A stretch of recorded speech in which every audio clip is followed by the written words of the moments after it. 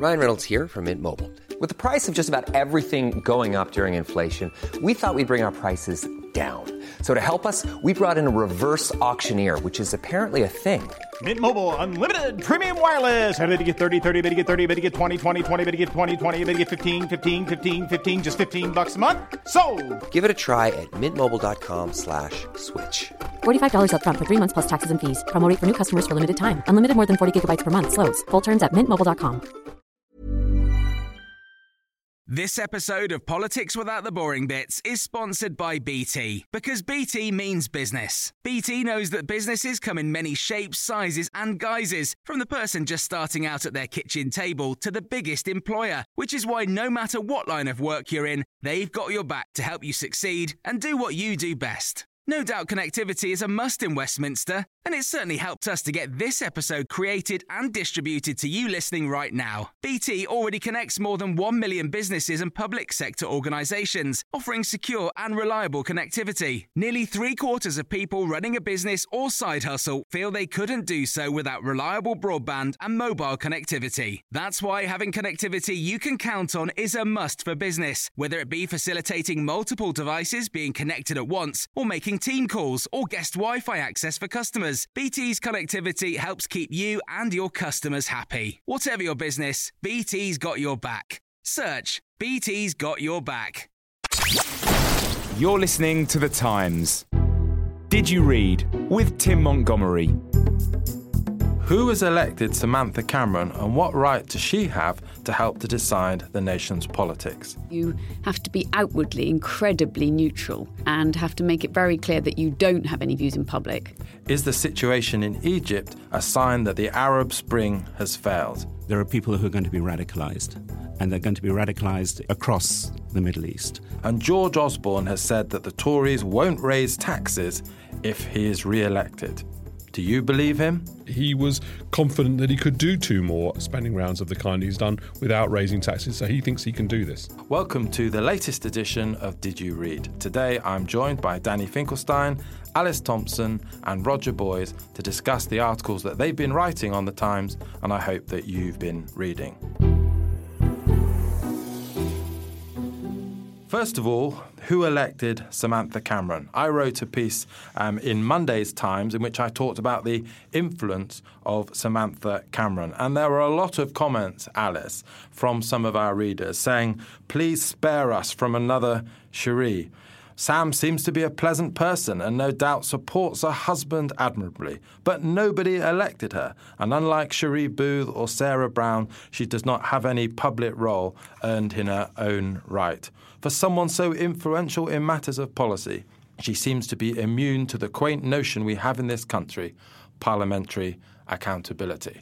Lots of sense of people feeling it was illegitimate for Samantha Cameron to have any views and to influence her husband. Do we have another Cherie Blair on our hands, or is that a complete nonsense? Dennis Thatcher is probably the role model here, and that what you do is you have to be outwardly incredibly neutral and have to make it very clear that you don't have any views in public and that you are the spouse because you haven't been elected. And I think Dennis was wonderful there because he dumbed himself down so much that no one ever thought that he could be telling Margaret what to do or influencing her in any way, when I'm very sure that he did have a huge influence on her. And I think the same with Cherie Blair. When she came out and said issues in public, people felt very unnerved by it.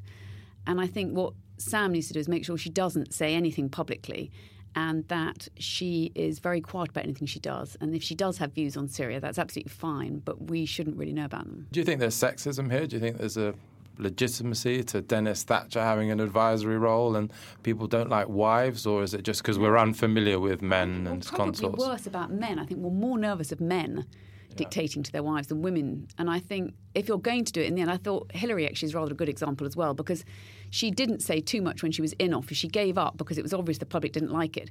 But now she's going to run for office herself. I rather like the idea that actually you wait your turn. I wouldn't mind at all if Samantha Cameron decides that she wants to become Prime Minister one day and could do it. It would be rather extraordinary in a way. And Danny, because in my article I sort of set out a picture of Samantha Cameron, who's someone who's quite liberal, is very supportive of, for example, the Prime Minister on gay marriage, humanitarian work overseas, such as in Syria, perhaps also some of the more female-friendly policies of the government. Do you kind of buy the idea that she has influence in those areas, and do you think it's legitimate, or what's your view? Yeah, I do buy that idea. I thought it was a very convincing account, Tim. I think that she is definitely influential, but not in a way that you might sort of think was improper. It's just that if you're a partnership, naturally the views of one person is going to affect the tone of, I suppose, the family's ethos, of which David, will pick up and play a role. I think Dennis Thatcher actually was very influential. I'm quite interested in Charles Moore's first volume. I really took to Margaret Thatcher from it in terms of as a leader, and took against Dennis quite strongly. Partly because I thought he gave bad advice on Africa, for example, based on his own experience, and had rather unpleasant opinions, which were quite influential on her, and I didn't think that was very good.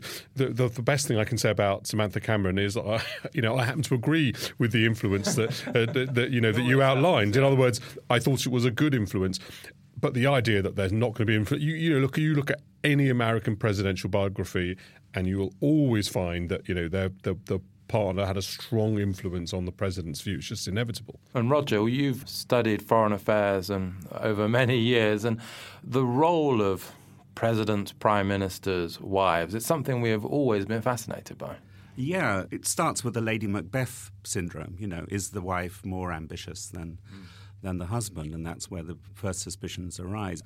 But I think the whole question of the wife isn't elected is a red herring, really. I mean, there are all sorts of leaders are associated and advised by all sorts of people who are not elected. They're an extremely bonded couple due to the loss of a child. And then when your wife comes back and says the children are in a terrible state, that immediately has some kind of impact on the way you think about policy. Who would want a prime minister that didn't listen to their own partner? In other words, what sort of person is it who has a partnership, has a marriage, and doesn't listen to their partner? I'm sure that Stalin didn't listen to Mrs. Stalin's view on the exchange rate mechanism of the European monetary system, but it doesn't. Exactly. It was a real moment, we could call that. So Putin wasn't particularly nice, was he, to his wife? Exactly. I mean, I don't think it's an admirable characteristic to live with someone and not be interested in their opinion. One of the most conspiratorial prime ministers was probably Edward Heath, who, of course, had no partner of any kind to bounce things off. And he lived, I think, in a kind of world of his own paranoia. Because Alice Thompson, one of the criticisms that sometimes is made of David Cameron is that he doesn't put in the hours to get on top of ministerial and other briefs. But perhaps the counter-argument is that the fact that he is so rooted in family life that he spends time at lunchtime up in the Downing Street flat with Samantha and the family, that he doesn't work all hours, is perhaps he's a more rounded, in-touch prime minister. Grounded is the word that Downing Street were using. With Samantha, she's very grounded and she is very calm. And there is an element of, if you are at the school gates, you do pick up different stories. You work out what people are saying. And it is true that in the Westminster bubble, you really don't understand some of the issues and how seriously people are taking them and what filters through and what doesn't. I think she's probably very good at that. And she knows what mothers are going to worry about and what they're not worrying about. And she will influence him in that way. And I think that's probably quite important for him. And I think actually with Nick Clegg, although we ridicule him for wanting to take his children to school, there are moments, you don't want to do it the whole time, but there are moments when it is quite good to get out there and work out what people are saying and how they feel and what's going on. There was a specific thing in your piece where you talked about the fact that she listened to BBC Radio 6 rather than Six Music rather than Radio 4. And I think that is really, really important because most politicians massively overestimate how much attention people are paying to them. And for her simultaneously to pay the attention that obviously one partner will play of another in the domestically, and at the same time pay very little attention politically, that's a good combination for him. That she would explain to him what people are not listening to, and that I hope would keep him focused on the things that matter to people. And Roger Boys, the substance of the piece, the news in the piece was the idea that not only had she lobbied for humanitarian aid for Syria, but that she was in favour, although did not campaign for it, in favour of potentially arming the rebels in Syria. In terms of the policy, it does seem, though, that Britain is backing off from that. It does seem that way, doesn't it? I think they've been listening to advice, not just from wives, but from the military, and the military are very nervous and tense about it. They can see things crumbling extremely fast. Plus, there's a subsidiary argument, which is other people are already supplying these weapons, Saudi Arabia and so on. So why should Britain expose itself in this way? And are they supplying the kind of arms and technology that actually the Syrian rebels need? There is no need for the kind of Western hardware that wouldn't make us extra difference? Well, it's all a question of definition. If we want to shoot down Syrian Air Force planes attacking civilians in cities, then they should get anti-aircraft weapons, and that's what they're getting already.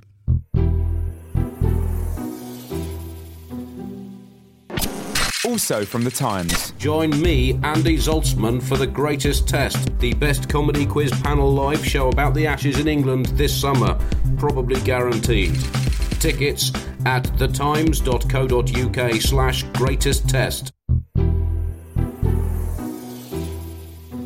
Well, that seems a good moment to move on to the second topic, and we'll stay with you, Roger.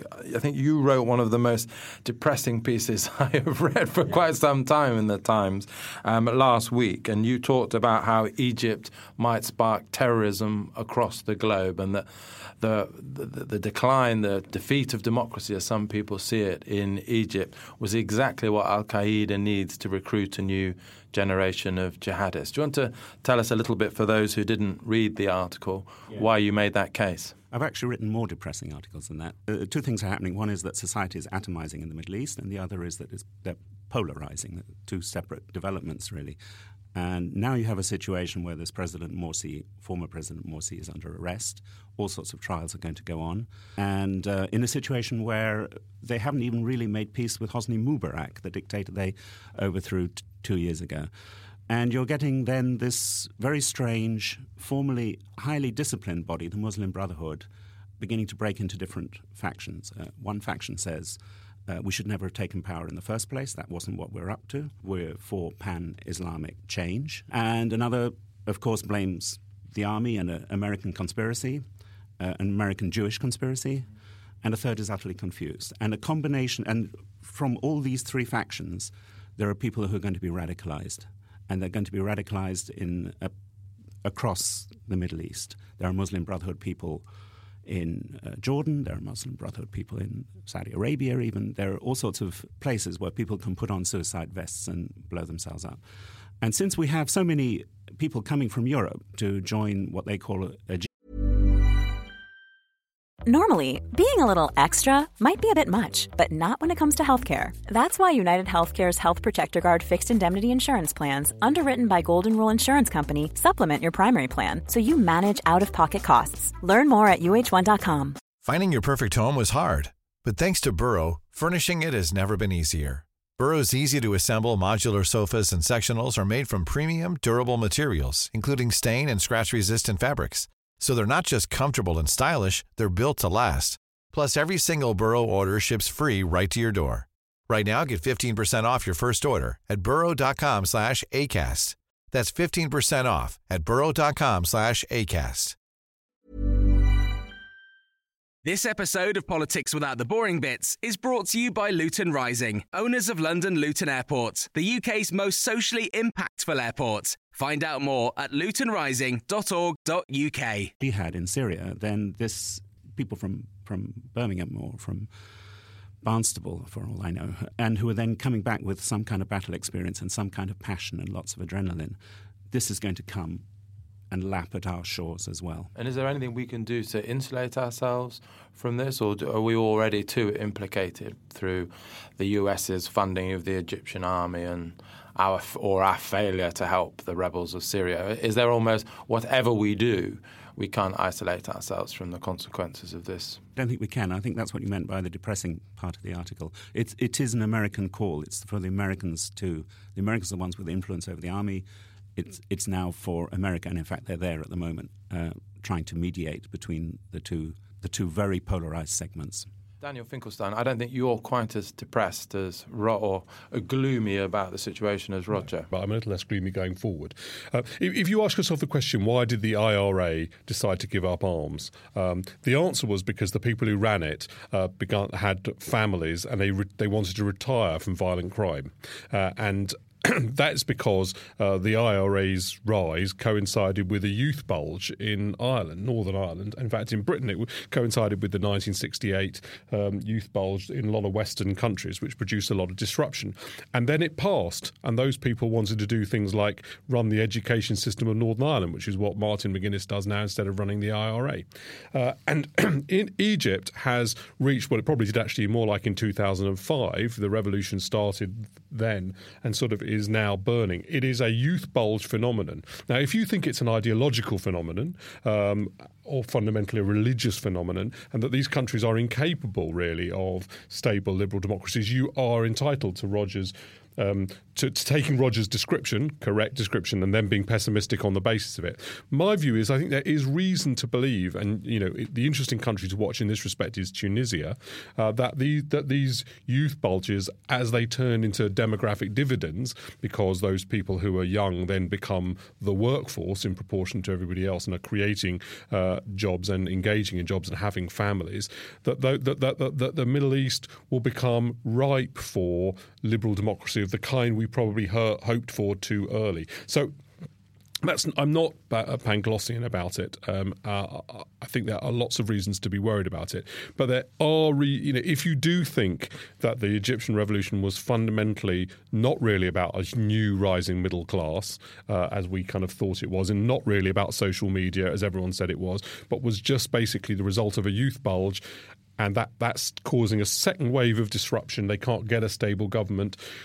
That very pessimistic sort of catastrophe is in itself, that sort of incoherence is in itself a source of optimism in the medium term. Danny's analysis is actually more pessimistic than Rogers, because I think if you look at Northern Ireland, I think that is partly what happened, and I had to report on there quite a lot. And there was a sense that in the end people became exhausted and tired. And in the same way in the Lebanon, when I went there, you had that same feeling at the end that people had just had enough and they were completely exhausted. But that takes a very long time for people to have had enough. And I spent a lot of time also in the refugee camps, and you find that people really can cope with war for an extremely long time and for upheaval. And it takes at least a generation for people to think, I've had enough. So Danny's is almost more pessimistic to me, because I'm thinking actually that could be decades and decades before they realise it. Those people are going to have to be late middle age. And I think what's difficult for people in Britain now is I think that, the Arab Spring, they were incredibly sort of optimistic at the beginning because they knew who the goodies and baddies were. So at the beginning, everyone felt they knew who was who and which side they could be on. Well, I think what you find now, and going back to the school gates, when you talk to mothers now, people are so bewildered by who the goodies and baddies are now in Egypt or in Syria that they've almost given up on the whole issue. You're not wrong to think that my analysis suggests it'll take time. And so it is not pure optimism. And also it does arise out of, I think Roger and I do share this analysis, and you do too, it seems, that the analysis that it was kind of the liberal democratic rising middle class against the autocracy, was just wrong. That wasn't what happened in those countries. What I'm sort of against is the idea that what this proves is these areas cannot be democracies, and we're not going to see democracies in these countries ever because they don't have the sort of institutional or political will to have them. And I'm a bit more optimistic than that, because I think that the particular circumstances that created this, they are passing. In Egypt, they have passed the peak of demographic problem, which causes civil unrest. Everywhere. The Chinese Cultural Revolution, the French Revolution, the 1968 riots, almost everything you can think of really is caused by this. We must hope is also we're perhaps past the worst of the economic mess that the world has been through recently as well. If you look at as basic as oil prices and bread prices, all of the economies of the world have been under huge pressure for a number of years, and these economies on the edge have been under more pressure. One of the distinctions between Northern Ireland and Egypt, one of the many distinctions, is that we do have the trappings of a democracy, but of course we don't have democrats. The result is that there is no proper culture of governance, and now what we need, and what Morsi failed to provide, is the ability to legitimize some kind of sacrifice. In order to get IMF loans, he had to reduce fuel subsidies, and he's not been capable, or in fact, he didn't even have the language to express what this would entail and to persuade people. He just expressed enough to worry the army, and the army has been plotting this coup for a long time.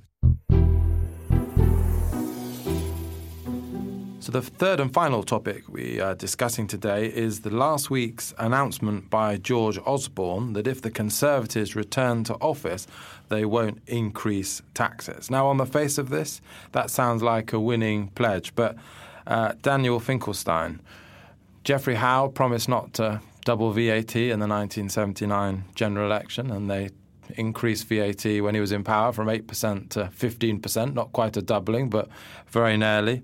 Norman Lamont fought the 1992 election on the idea that if Labour was elected, there would be a tax bombshell, but then Norman Lamont raised VAT very considerably. And even George Osborne, before the last election, said he had no plans to increase VAT and then increase VAT.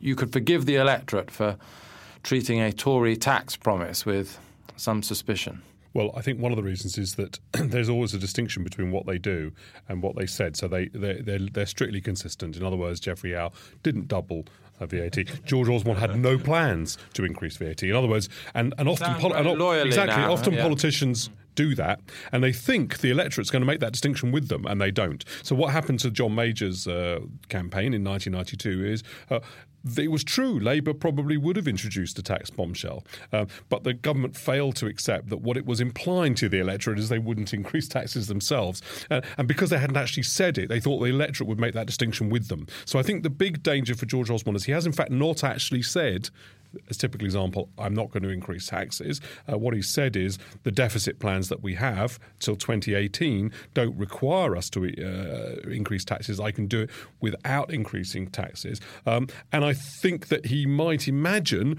that the electorate would then accept that he increased taxes for another reason or at a different time. But in fact, he has made the pledge that you suggest, right? And he may not think he has, but he has. And the electorate would punish him then if he doesn't see through on it. So if he's smart, he'll realise that that is exactly the nature of the pledge, and he'll see that through.